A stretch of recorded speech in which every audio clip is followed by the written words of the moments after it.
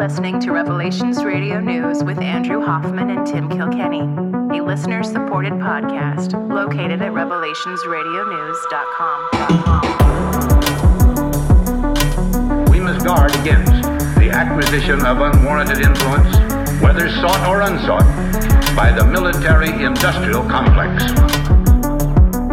For we are opposed around the world by a monolithic and ruthless conspiracy. We have before us the opportunity to forge for ourselves and for future generations a new world order. Either you are with us or you are with the terrorists.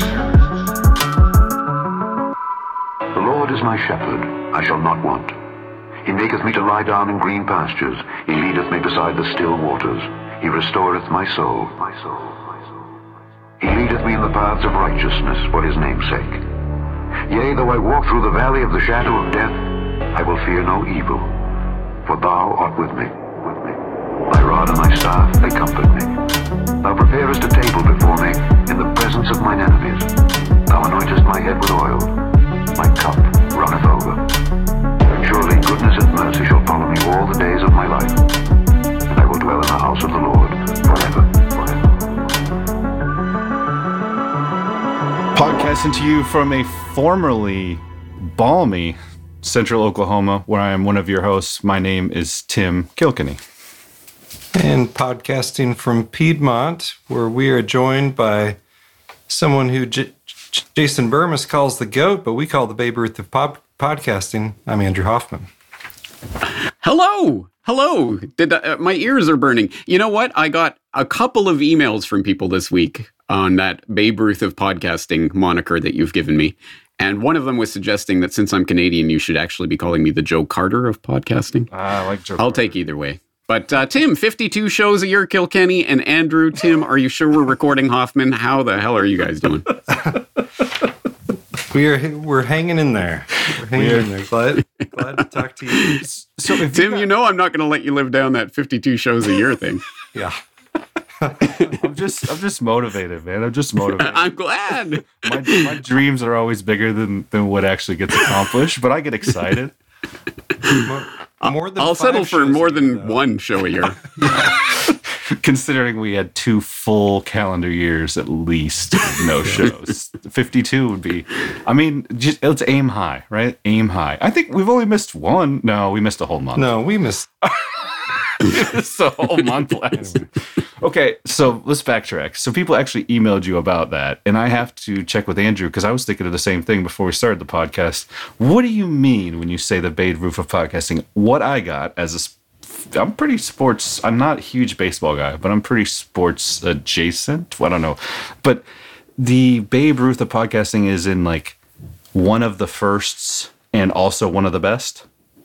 Yes. So not like the very first, not right. The Honus Wagner. Right. But just the Ty Cobb. The best. Yeah. So. We're going to have to switch to a hockey analogy. I don't know what you Americans talk about half the time. The great one of podcasting? There you go. Yeah. Okay. I'm Gretzky. I get it. Yeah, the Gretzky. Okay, we could do the Wayne Gretzky. But I'm from Calgary, so it's like I'm genetically engineered to hate Gretzky. Okay. So is he from Ontario? He's from Ontario, but he played for Edmonton for a number of years, which is Calgary's big rival. So, I was a big Lemieux fan growing up. Do you guys know Lemieux? Yes, down of there? course. Yeah, for sure. All right. Okay. There you go. Well, we can do the Claude Lemieux of podcasting. I don't know who Claude Lemieux is, but it's not Claude Lemieux? No, it's Mario. Mario Lemieux. Big hockey fan here. Big hockey fan. Now that we've completely lost the listenership, let's go. People are listening like, oh my gosh, James is he's doing charity work at this point. What is going on? Yeah.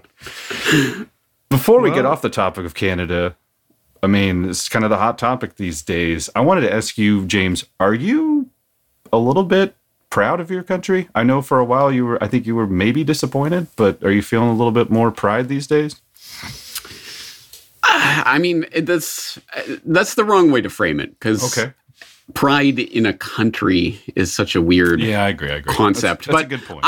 I get what you're saying. I am glad that this is happening. I'm glad that people are energized. I'm glad that there is a spirit of resistance that is rising to the tyranny that's clearly there. So, yes, those are all good things, and I'm behind that.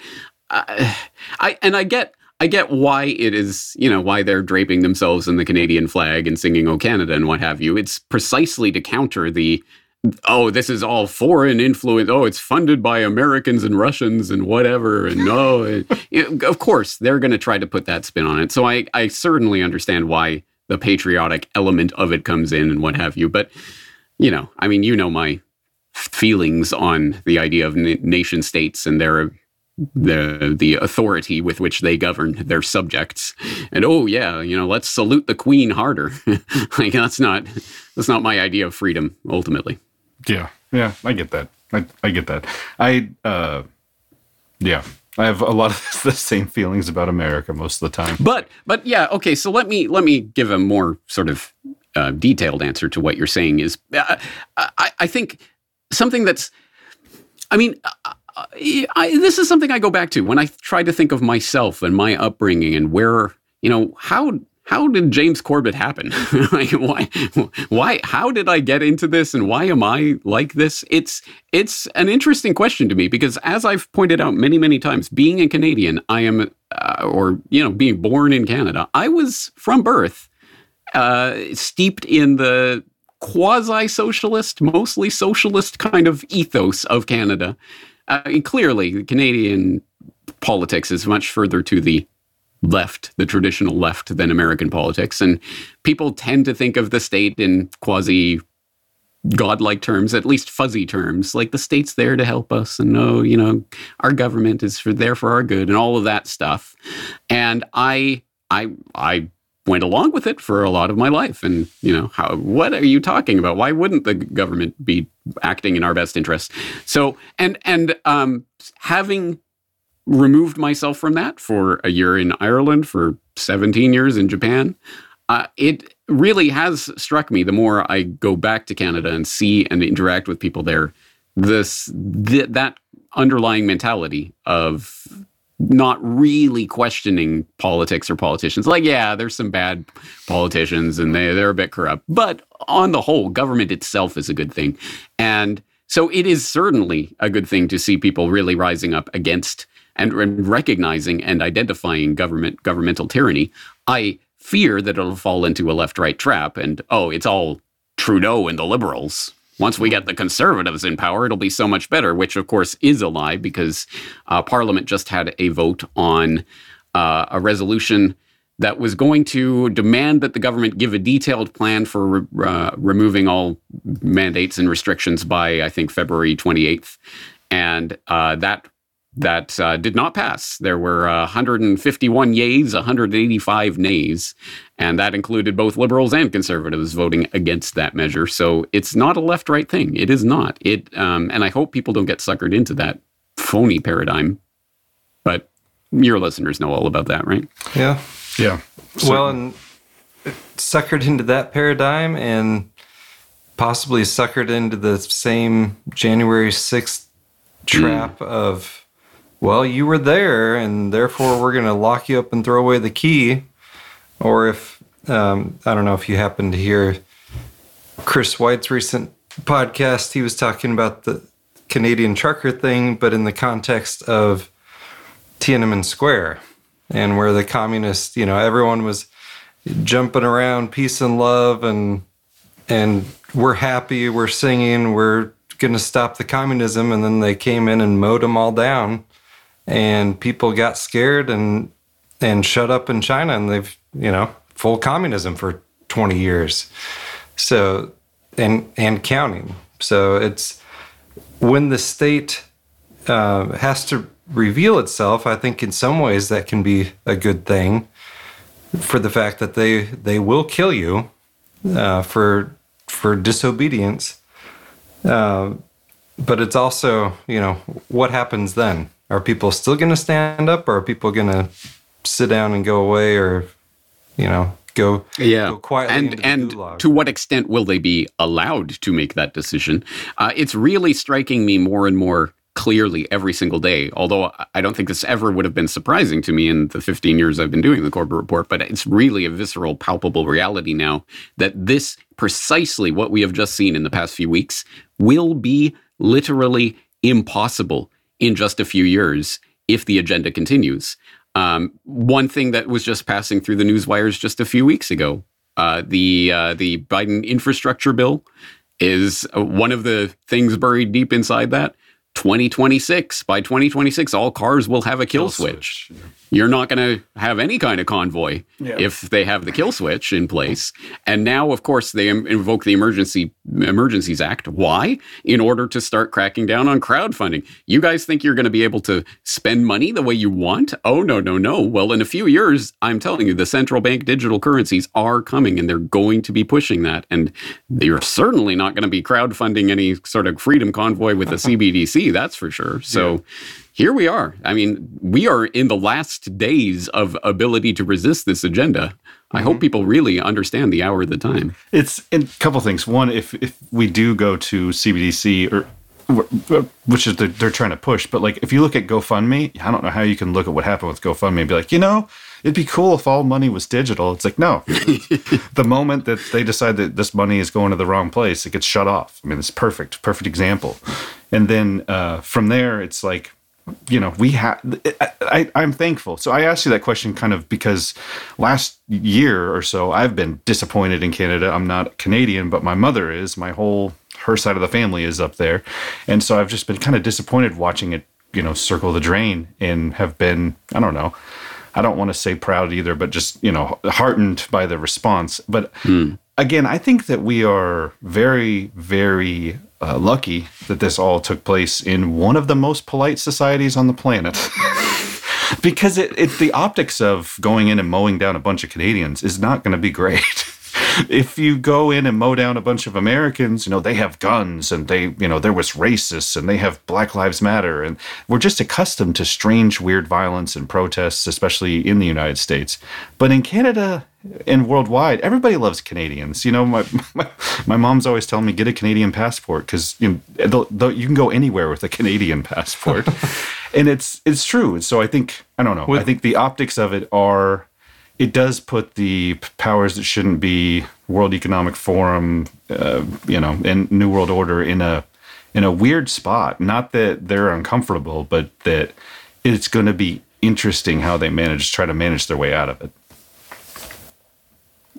I completely agree with you. Andrew, you said they're trying to connect this into January 6th. I completely agree with that. They're trying to frame this as some sort of January 6th moment for Canada. And I'd like to think that everyone, even the people who don't necessarily support this, can see through that ridiculous nonsense. But I'm interested to see the extent to which the mainstream media will be able to influence this conversation.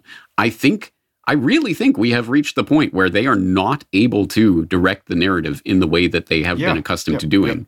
It's really falling apart and dramatically. And I think that's one of the reasons why COVID-19 is hitting now. I think this is one of the reasons they're bringing this out, is because their narrative is completely collapsing around them, and they're spending their last remaining shreds of credibility with the public in order to try to ram this agenda through. I think precisely to get to that end goal of that time a few years in the future where this will be literally impossible.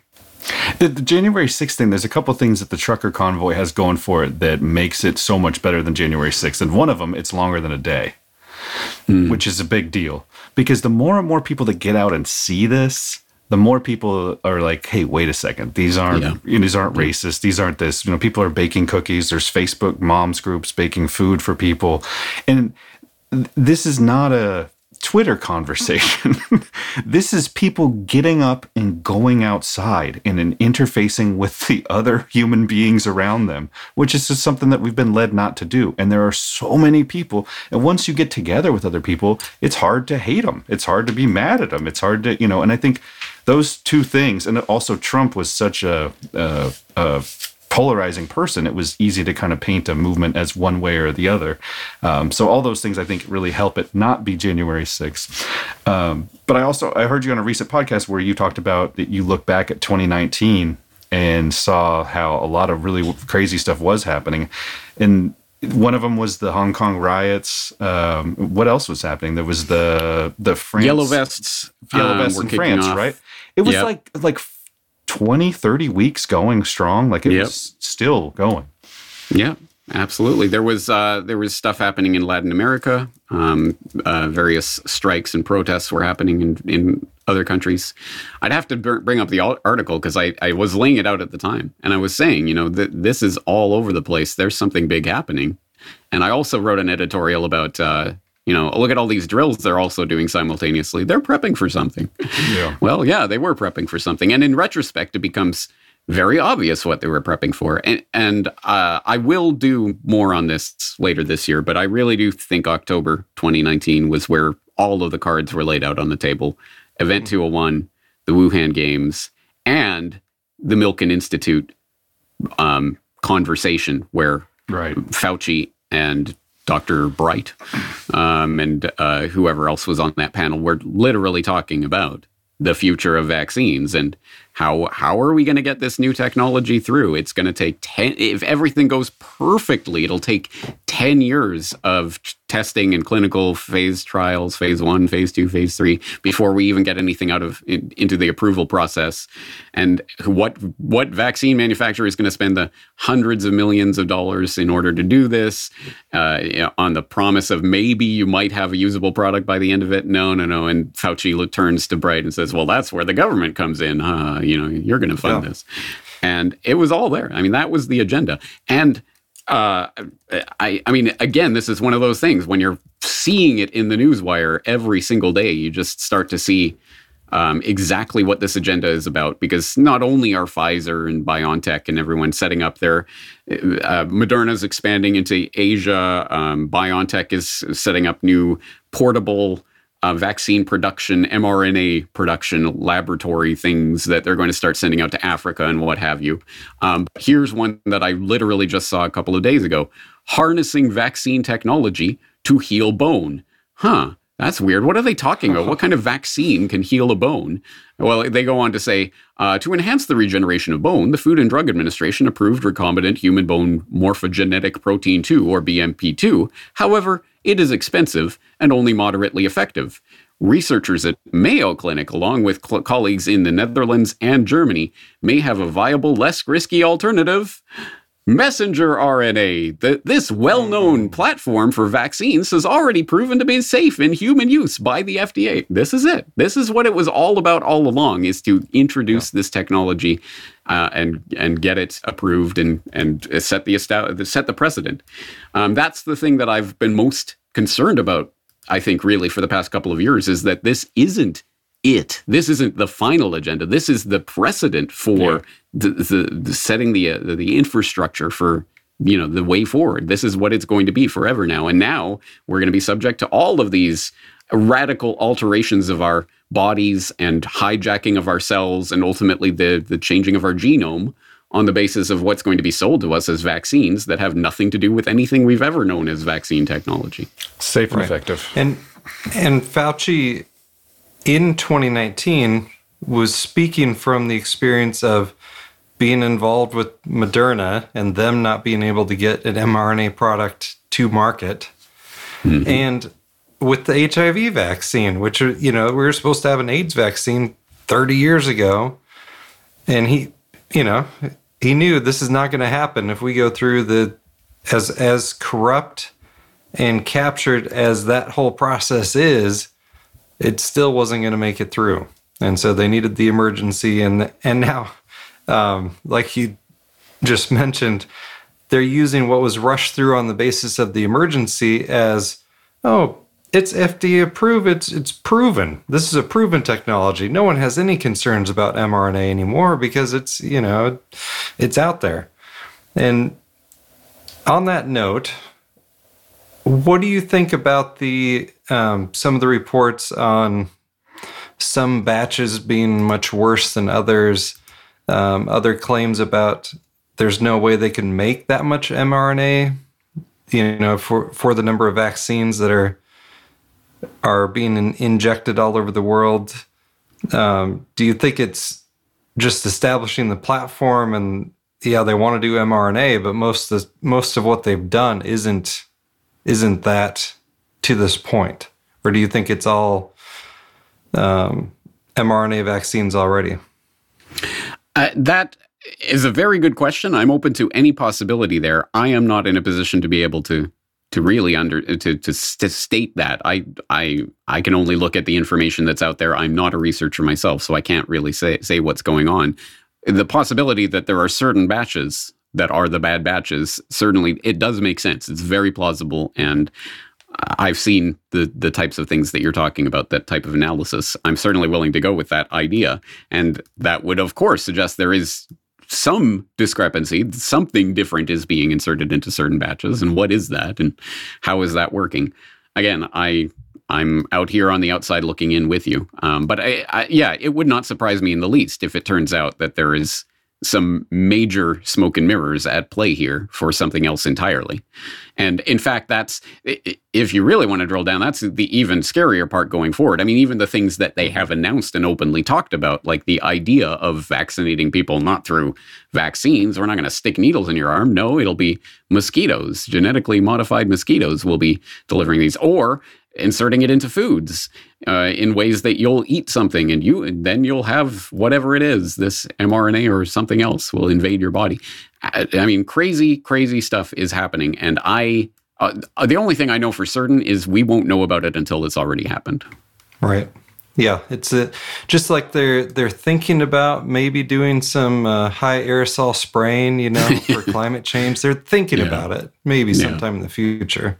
Not that they've been spraying us virtually nonstop for 10 years, 15 years. But so do you think, James, enough people are enough awake that we're, you mentioned you don't think the mainstream can push the narrative in the same way. And I certainly agree with that. I mean, if you just look at the ratings for these, propaganda news shows, no one watches anymore. So how do you get propagandized if no one watches? And, but are enough people enough awake that we've got enough chance to turn this thing around?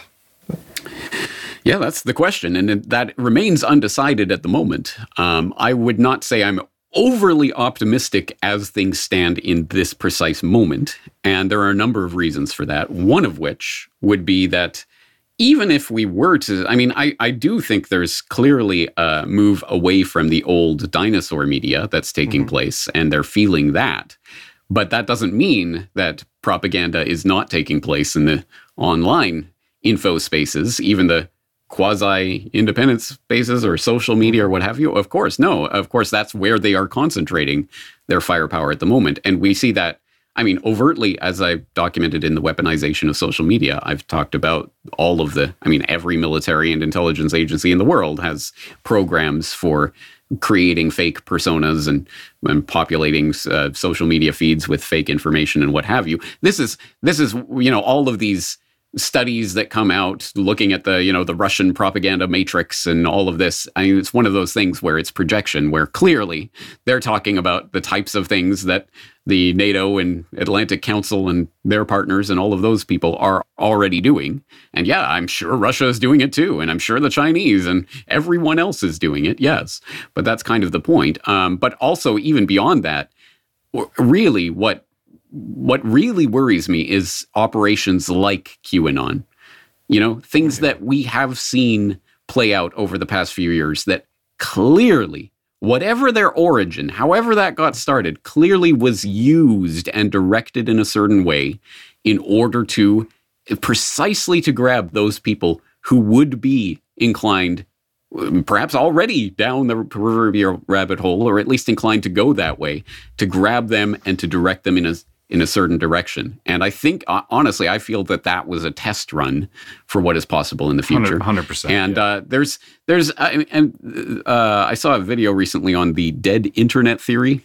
I think that's what it's called, where there's there's this theory that most of the things that you interact with online these days aren't even real. They are bots or algorithmically tailored feeds that have already sort of pre-selected where you're going to go and what you're going to think about.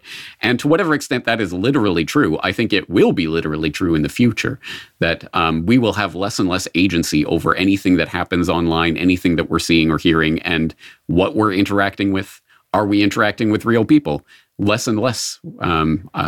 We will be interacting less and less with real people as we go forward, I think. So that's really the danger, is that we go forward into this eyes wide open about mainstream dinosaur media and eyes wide shut about what's taking place online now.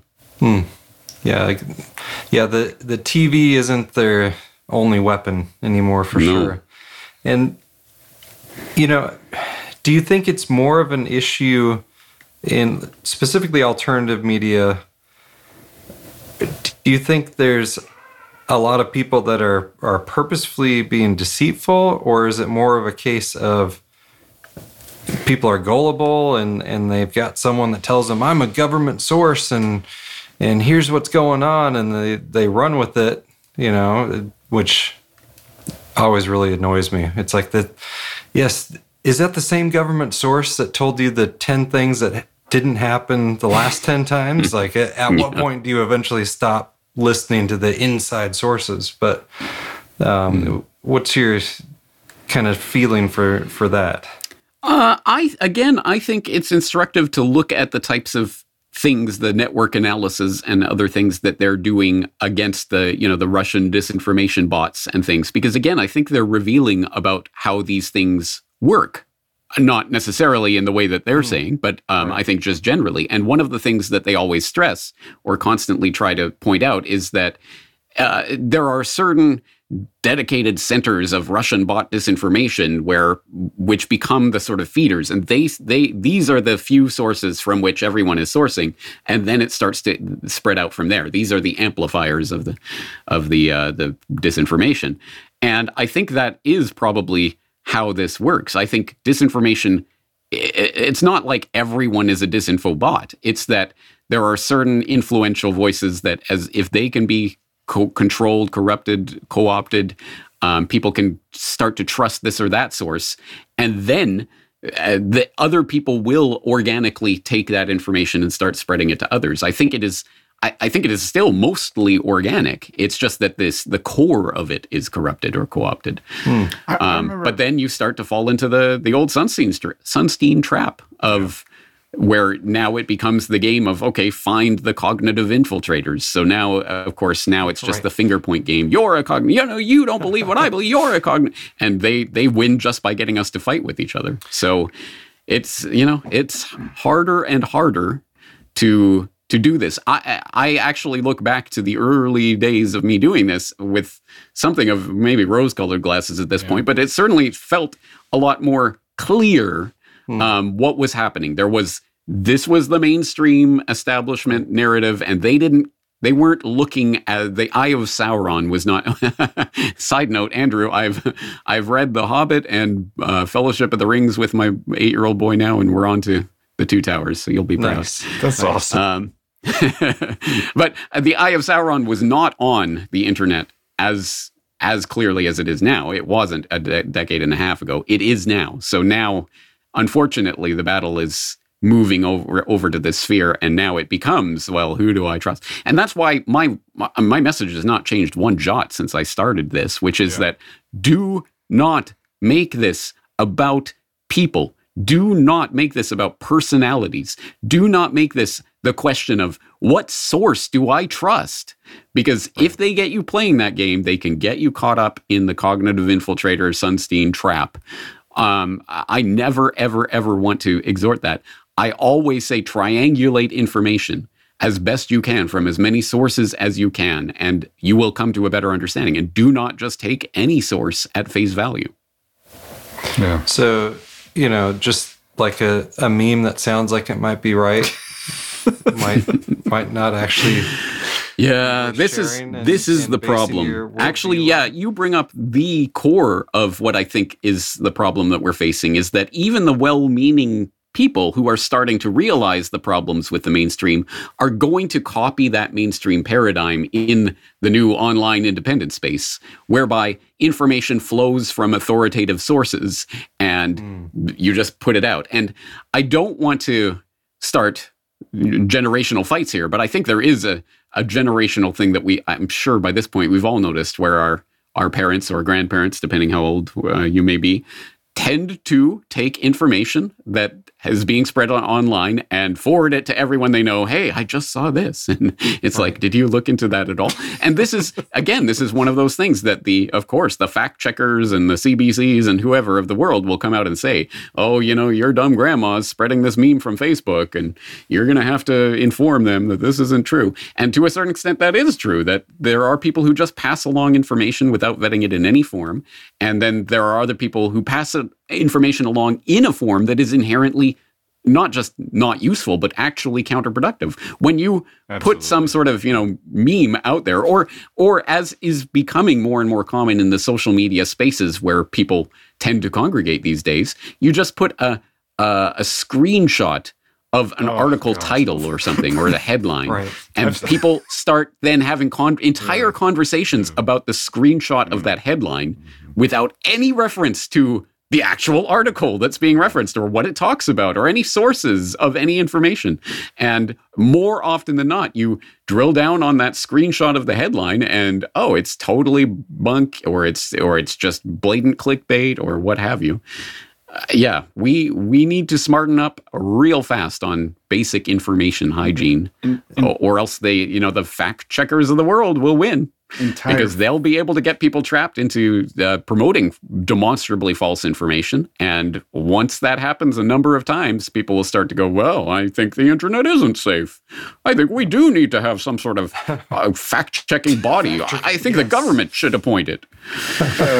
Entire forum conversations that, are a screenshot of of a Twitter tweet that was posted on Reddit or something.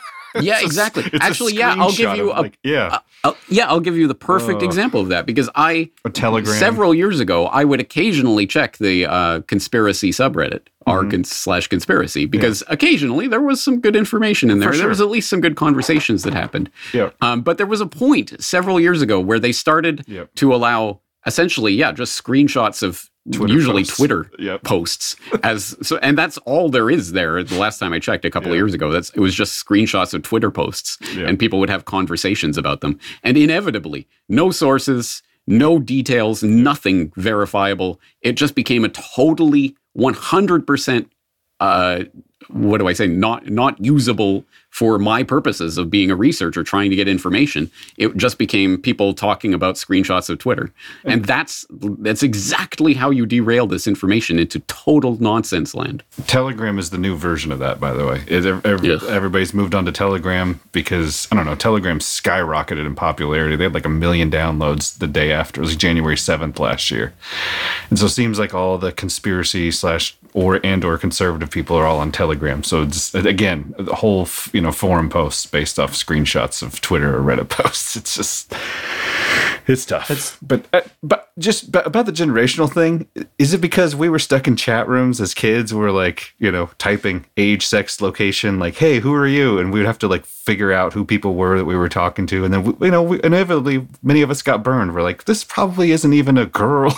This is probably something else. And you get older and you're like, that was silly. Or, we shared stuff on MySpace or Facebook, and then it came back to bite us in the butt. We're like, hey, that maybe all information on the internet isn't good. And we had this these formative years, not too formative, they weren't before we were 20, but there was the internet where we could kind of figure out stuff, where our parents, they never really got any of that. They're just like, oh yeah, this Nigerian prince, I just got to forward him $1,000 and he's going to send me $1 million. It feels like it's more of just a coming of age with the technology type of thing. Yeah, I don't want to make it a generational thing. I probably shouldn't have framed it that way. But there is certainly a media literacy level that is lacking, shall we say, in a large segment of the population. And I don't know exactly what it is that, what are the formative experiences that contribute to one's media literacy, but there is something to do with that. The more familiarity you have with the types of online interactions and start to realize that things are not I mean, we've been told that all our life. In fact, I'm sure that this has been a thing for a very long time. You can't believe everything you read, right? I mean, everyone's been told that. But I do think there was, and for people who grew up and lived their entire lives in the dinosaur media paradigm, I can understand why they would be in that mentality. Well, everything that gets published has to have, 15 checks before it gets published. And Two sources. They couldn't publish anything wrong because they'll be sued for libel. That mentality, although it's demonstrably untrue, at any rate, that mentality, I think, has pervaded a lot of the public so that when they move into the online space, they bring that with them. And anything they see, even a screenshot of a Twitter headline, must encapsulate reality. People who don't see through that are going to lose big time in the coming info wars. Even in their defense, like my grandfather used to read the paper every day. But back when my grandfather was reading the paper every day when he was raising, my dad, the papers weren't owned by 6 corporations, like every paper in the United States. I'm not saying that they told the truth, but it was still not completely easily controlled. And so there were actual local papers instead of local papers in name only that just reprint stuff from whatever, larger corporation. Anyway, so we're kind of off topic, but there's a little bit of it. I saw my old hometown paper, had some changes to it recently, and but they must have got some of that Google money because, man, there's a positive vaccine story every edition. Wow. I wonder where that money came from. But safe and effective. They're safe and effective.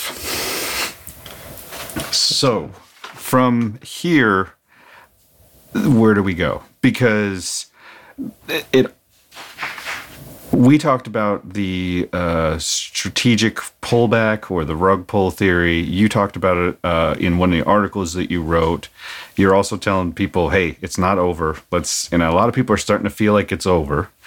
So from here, where do we go? As in, what can we continue to do you think, to fight against what's coming next? I mean, tangentially, impossible question. What's coming next? What will it be? Let me answer the first question first, because I have a one-word answer. Yeah. What can we be? What should we be doing? What can we do to deflect it? My answer is yes. My answer is yes. Whatever button it is that you have in front of you, push it.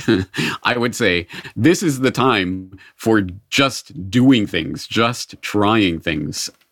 We do not need paralysis analysis at this moment because I don't think people really understand the gravity of this moment. I agree.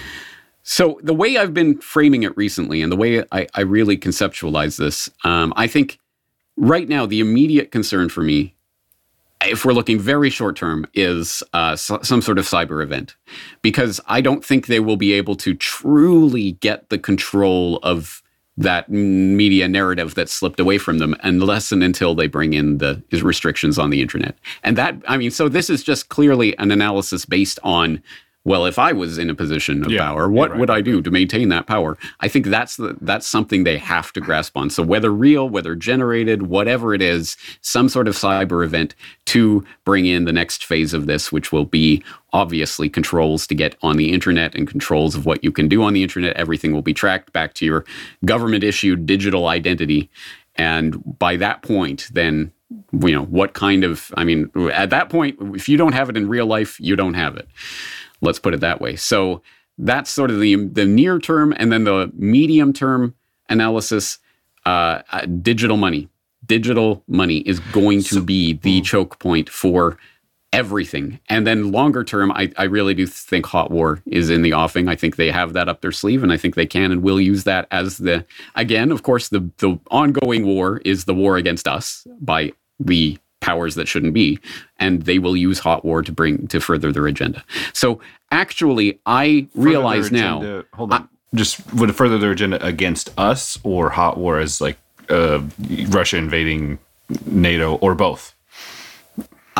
Well, both, but really against us. I mean, that's ultimately what it is. And I think that war serves the purpose of the war against humanity for every every side. Every side gets to, of course, enact not just emergency, but like war measures in order to change society. And that's one thing that I hope people come out of the World War I documentary I did with the understanding that what that did as a transitional thing, it truly changed people's perception of what government can do, what it should do, how it can control the citizenry. There were fundamental changes that took place during the First World War that completely altered the mindset to the point where it's like one of those things where you can't really look at history unless you truly look at the context of the people at the time. And in a way, we lose the context of anything pre-20th century because we're looking at it through that prism of all the things that we've just come to culturally, sort of the part of the cultural understanding since that time, which is the government is there and it is the safety net and it does these things and it has these powers. And until we can remove that from our mindset, wait, but there was no massive overarching federal government bureaucracy of everything back in 19th century US or early, late 18th century. How did that develop? What did that mean? How did people live without the government telling them what to do at all times and regulating everything? We can't even get into that mindset because of the change that's taken place. And that's what I see the 2D chess World War III, if you will. That's what I see it being, functioning as. It will completely transform people's understanding of what government is and how it will function. And of course, just as World War I brought in the League of Nations, World War II brought in the United Nations, World War III brings in the global government of some sort. I think that's the ostensible trigger for it.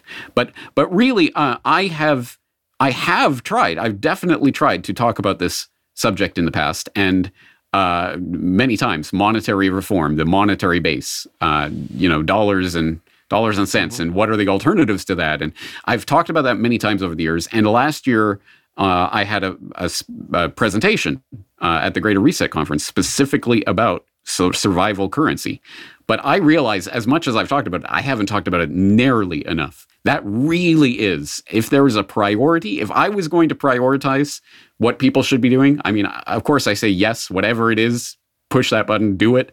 But I really think people need to start really thinking about and forming not just communities, but mechanisms of exchange within those communities that are not dependent on, obviously, digital currencies, or at least the ones that are being handed to us. We have to think about ways of transacting outside of the system because that is the choke point. And once they have us by those, this is a family-friendly show, cojones. You're fine. It's fine. Once they have us by that, it's game over. We cannot operate without access to a market of some sort. And that's what's coming. So even just real quick, mine will be super quick. Even if that is the case, wouldn't you could not have a hot war and just have a complete economic collapse, then bring in the digital money. That was my thought. As last Friday, I think it was, I went golfing with Andrew, and one of the first thoughts, just, hey, here's a coffee for you. And then we're driving, and then we go to I'm talking about hitting some balls around the golf course, and I just look over. I was like, if I was in charge, I might crash the economy because it seems like this Corona thing's getting out of control. Well, generally, that's how conversations go. When Andrew and I think those things are linked, actually. I mean, often great military and geopolitical disturbance is linked to economic. But also, if you really want to look macro level at it, changes in world reserve currency and falls of empires and the types of things that happen around those moments in time would be an instructive historical study. I know Catherine Austin Fitts was talking in some conversations last year about a link between times of pandemic and pandemic laws, quarantines and things like that, and changeovers in monetary systems. But also, I would say, obviously, military events happening around the times of major economic calamities and or monetary changes. And the obvious historical example that we'd be looking at most recently would be the Great Depression leading directly to World War II. And then when you look into the Great Depression and what was causing that, what was exacerbating that, what kind of institutions were formed to deal with that, and then how they played into World War II, boy, is there a story there. And I am working on it. Trust me.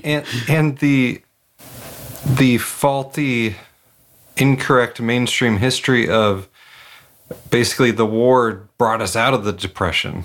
Oh, yeah. The same people that claim that were saying at the time, oh, the economy is going to crash when the war ends. It's like, and the exact opposite happens. Yeah. So as far as a means of exchange, and then, right on board with that. And I'm kind of curious what your, whether it's cryptocurrency or other means of exchange, what you think works best on that front. But also, we kind of have to start looking at it like we're in a war, right? I mean, do you feed your enemy? Do you, because it's 10% cheaper, or do you find a way to spend money with people that don't hate you? And Jeff Bezos hates you. Yes. Cargill hates you. They want to kill you. So, food's a big thing. I think people can look for ways of supporting, do you think food should be grown organically without lots of glyphosate and GMOs and everything else? Then find people that are doing that and support them. I mean, it would be nice to have, I don't know, I would like to be able to invest in an organic farm as opposed to like, oh, which mutual fund would you like with your 401k? Would you like Vanguard or Vanguard? Or would you like this Vanguard option? We might be able to get BlackRock in there for you. Yep. So exactly right.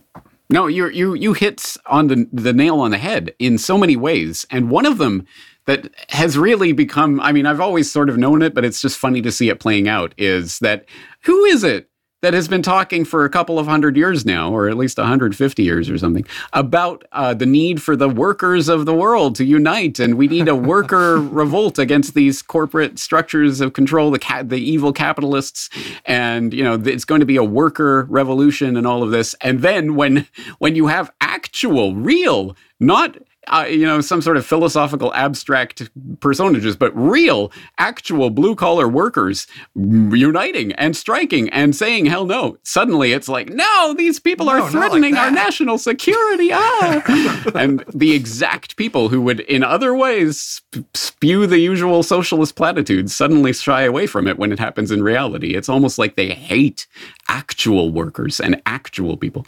That's one of the things that occurs to me. But you're right, exactly right. We support the beast every single day when we put money in their pockets. We take our lifeblood and give it to them in order precisely to further their agenda. They have our power because we give it to them every single day.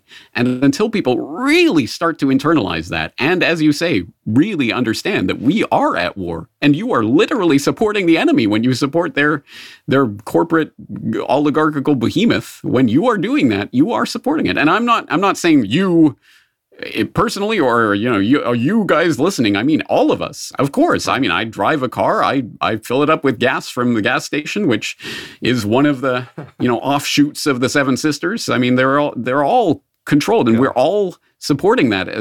Anyone who's listening to this on some sort of electronic device, are you getting that device from Apple or from, is it running some sort of Microsoft system? Of course, we're supporting it in myriad ways. And until we really start to wrap our mind around that and realize the extent of the problem, how on earth are we going to start confronting that?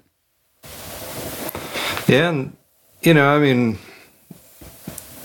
I've got mixed feelings on Andrew Torba and Gab, but I think he's right on with parallel economy.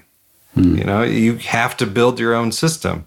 Like you're not going to be allowed to participate in the way you want to participate in the existing system. You got to build your own. You got to build your own payment processing and means marketplace and what have you. So it's there was.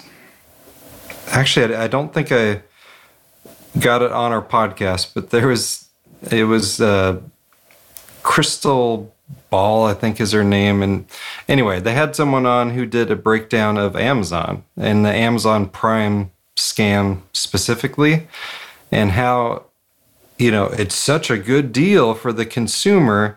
except when you find out how Amazon makes that work, you're paying higher prices for everything.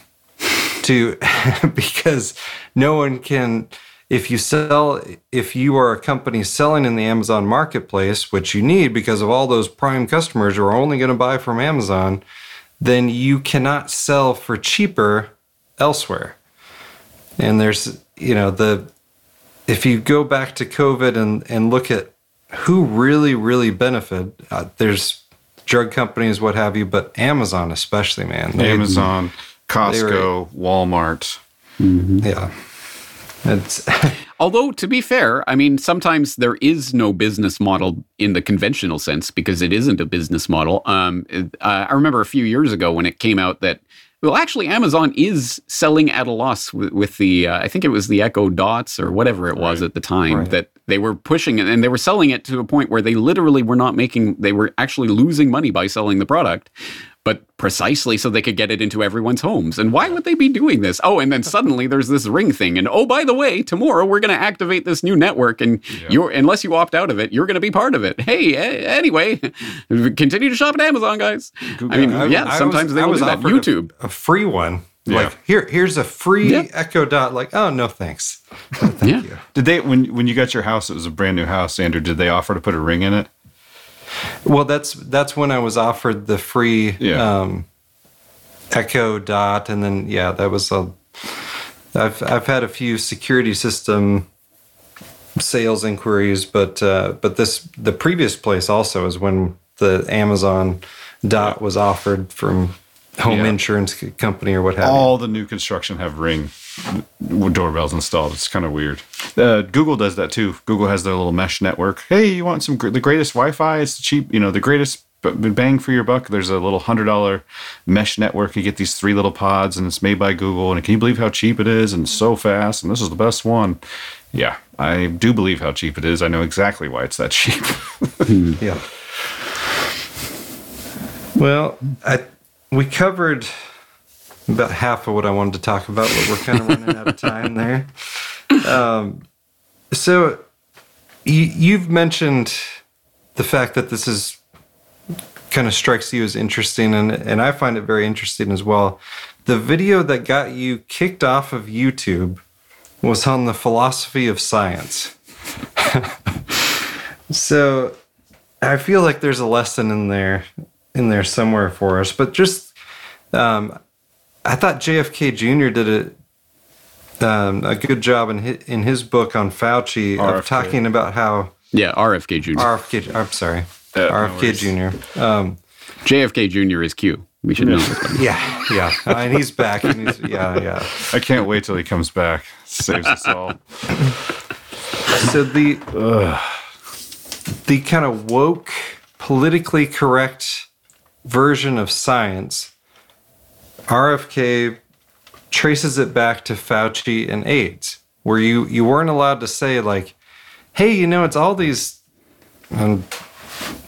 this one group of people that's having this problem, probably not something everyone else has to worry about, or that we need to do mass testings or mass vaccination programs or mass PCR testing. But that was politically incorrect to point out, like, oh, well, if you're not an intravenous drug user and you're not engaged in promiscuous homosexual sex, you're probably not going to get AIDS.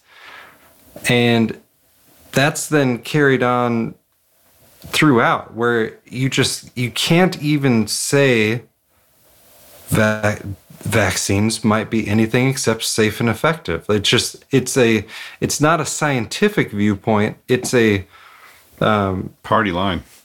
Yeah, it's a political correctness deal. So, and I just think it's interesting that the video, after all, thousands of videos, the one that gets you kicked off of YouTube was, I don't know what year that was written, but it wasn't some new hidden information from an inside source. It was from a philosophy book. Yeah. Yeah, that is funny, isn't it? Now, to be fair, that was just the third strike after several warnings and then 2 strikes. And so the third strike was my episode on Science Says, which was about the philosophy of science. So it wasn't completely that. But realistically, I think every single warning and strike before that point had been related to the broad topic of not questioning the science gurus. That is the absolutely forbidden thing at this point on YouTube and elsewhere. So there is something to think about with regards to that. What's the old adage, in order to know who rules you, know who you cannot criticize. And it is the Peter J. Hotezes of the world and people like that. Fauci, how dare you possibly question their judgment? It is, I mean, I don't know. I just thought that on the big scheme of things, it's ironic and funny that of all the things that I have said. And it's funny because I look back at my early days of doing this work, and there are definitely moments when I started doing this where, like when I called up Barry Cooper, who was a University of Calgary professor, who was part of the Bohemian Grove, and I saw his name in a membership list. So I'm like, you know what? I'll call him up and have a little interview with him. So I did that. I remember thinking at that time that was like sort of crossing a line into something else for me. I'm like, oh boy, if there is an Eye of Sauron, it's going to start concentrating on me now, isn't it? Mm-hmm. And the first time I uploaded a video to YouTube under the title, it was about the World Trade Center bombing in '93, and the FBI links to it. And I was like, what do I call this? I should call it the FBI. WTC 1993 was an FBI job. And I remember typing that in as the video title. And I'm like, this is the kind of thing I think they might see this at some point. If there's a list, I'm going to be on it. And I had to commit and go, okay, am I going to publish this? Yes, I am. Here we go. Click. And there are moments like that, that were big things. And then eventually it gets to the point where I don't even think twice about it. It's just like, yeah, it's a Tuesday. Right. Of course I'm going to publish FBI did WTC 93. But, there are those moments that are big hurdles and big things that you have to think about and you have to really commit. And then in the end, it was just talking about philosophy of science that was just the step too far. Well, and speaking of stuff you've done recently, if people have not seen the Fake News Awards, that was comedy. Tim was like, messaging me while watching like screenshots from your Fake News Awards. It was my version of live tweeting. It was like, there's commercials, Andrew. There's commercials. It's possible that not everyone shares our sense of humor, but we definitely do. But the people that listen to this podcast will appreciate that. Absolutely. I definitely heard from at least one person who does not share that sense of humor, who thought it was such a waste of time. That's it. I'm never supporting you again. It was nice not knowing you.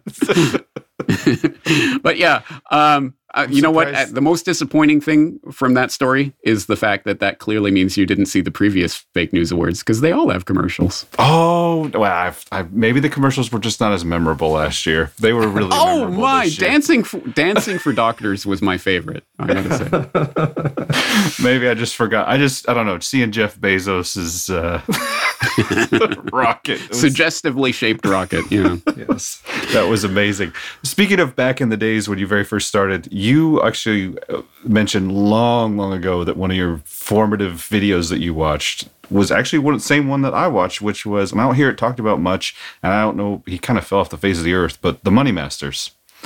That was a great intro, and that's kind of what woke me up. It was, first of all, it was 9/11 Truth, like Loose Change, Jason Burmis, but then the next stage for me was Money Masters, was kind of, whoa, what is going on? This is not just 9/11. And I remember that you had said that had a pretty big impact on you. Have you ever talked to Bill Still, or did you? I have indeed. Type Bill Still into my search bar, and you will see I can think of one interview. I might have interviewed him a couple of times, maybe a couple of times. Okay. I also interviewed, I believe his name is Patrick McCormick or something along those lines. He was the producer of the Money Masters. Nice. So I talked to him once. Again, I've talked about monetary reform since the beginning of the podcast, because that was, as you say, that was a formative thing for me. And for me, I frame it as in, it's the domino effect, where the first domino to fall was 9/11.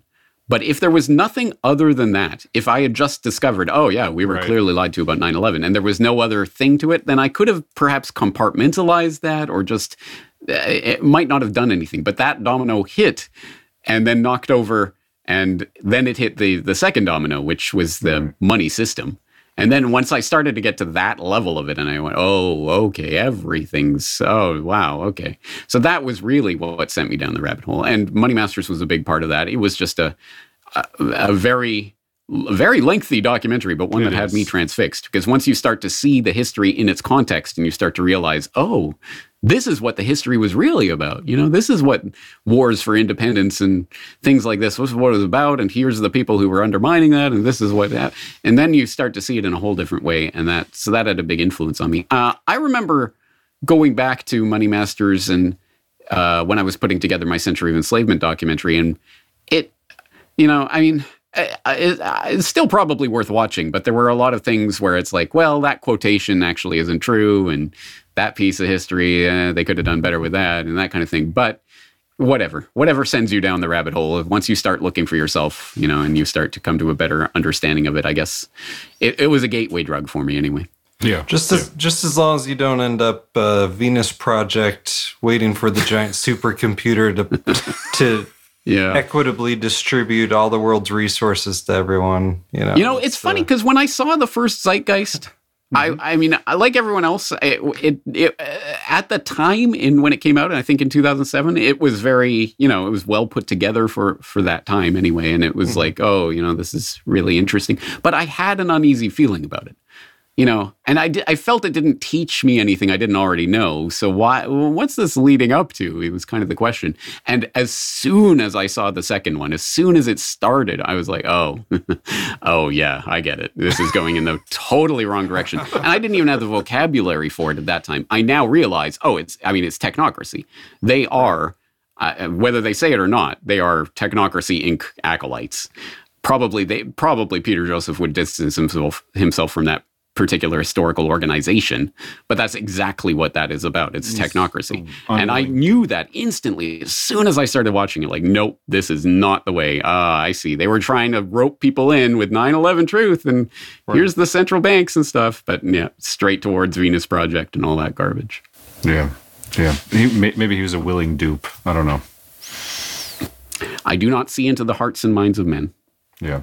It's not for me to judge. Jacques Fresco. Man, that was like his... I wonder if he's still alive. But yeah, that was an interesting... I think he died a few years ago, if I remember. Yeah, that was an interesting moment in alternative history. Anyway, your interview was 2013. Bill Still and Jekyll Island. I probably watched it years and years ago, but just forgot.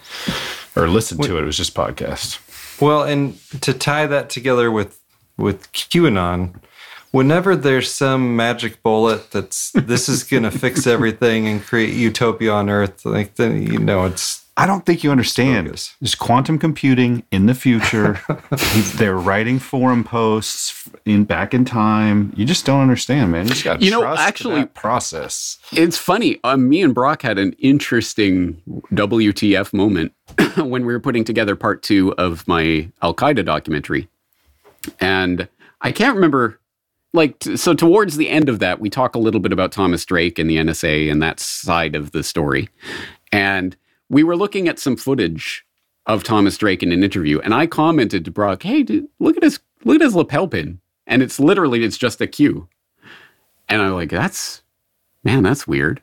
But you know, okay, I guess is Thomas Drake into Q? All right, that was weird. But I didn't connect it until later on. We were looking at some footage of him in a conference in like 2011 or something, and he's got the same Q lapel pin. And I'm like, what is going on? Like, well, Q wasn't even a thing back then, right? And then I realized, oh no, Q is literally for Q clearance, right? The NSA thing. Mm-hmm. So it's, yeah, of course. And that, I mean, again, it's one of those things you start to forget. You just start to say Q and QAnon and whatever, but you forget, oh no, the whole thing is that this is the good guys in military intelligence and in the intelligence agencies who are on our side. It's like, I'm not sure about that. Yeah. You just got to trust the plan, James. Just trust the plan. Just trust the plan. I guess you just don't get it, dude. You just don't get it. If it starts with So I saw this on 4chan, or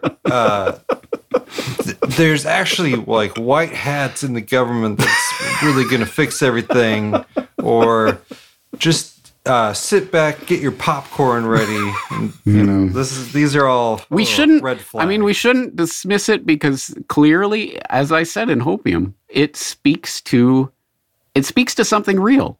Hope is a real, beautiful, and integral part of humanity, and we need that. But unfortunately, the synthetic substitutes that they're creating for it are just so enticing, so addictive. I get why people fall for it. Yeah. It's also kind of what we are here.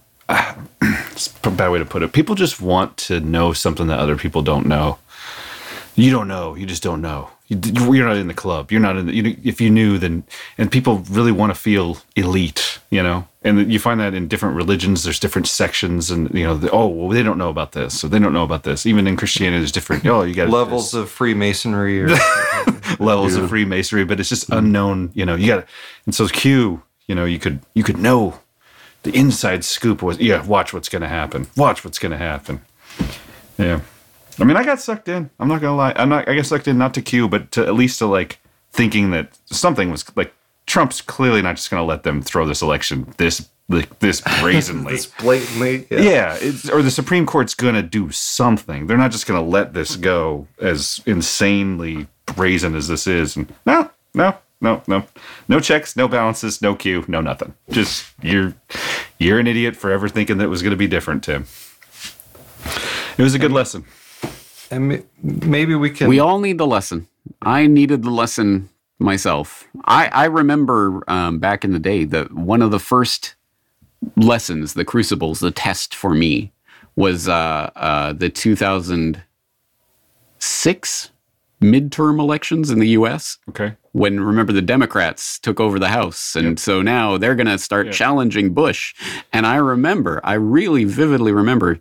At that time, I was just starting to get into alt media and listening to podcasts and stuff. And I was listening to Alex Jones, who was saying, don't trust him, man. These Democrats, they're on the same side, two wings, same bird of prey. They're not going to do anything. They're not going to impeach. And I was like, well, this is a test. I think they're going to impeach and there's going to be something that happens and blah, blah, blah. And I remember seeing.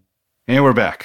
And for some reason, I lost internet connection and James was midpoint, but he doesn't want to go back to that point, which I don't blame him because this is our second time recording. And goodbye, because James is a gentleman. And even though he's done other interviews today, he's signed back on to do 2 sign-offs with us because once again, I forgot to hit record. This is who you listen to every week, ladies and gentlemen. Somebody who can't remember to press the record button. I thank you for listening to me. And without further ado, James, thank you for coming back to say goodbye to everyone. No problem. I deserve it for that opening shot I made about, are you sure we're recording? So here we are. Almost as if this was planned. I will never take offense. Andrew knows. Andrew literally knows. Like, Andrew will stop talking 5 minutes in and he'll be like, hey, Tim, are you recording this? You can edit this out, but I need to know. Because there's nothing more frustrating than doing like, Andrew and I have done like 2-hour show and I'll just be like, and I'll just curse and he'll be like, you're kidding me. I'm sorry, guys. I'm sorry. I don't know if it's the ADD or the brain mold or it's an inside joke no one's going to get. But anyway, thank you for the work that you do. And also, thank you for coming back on.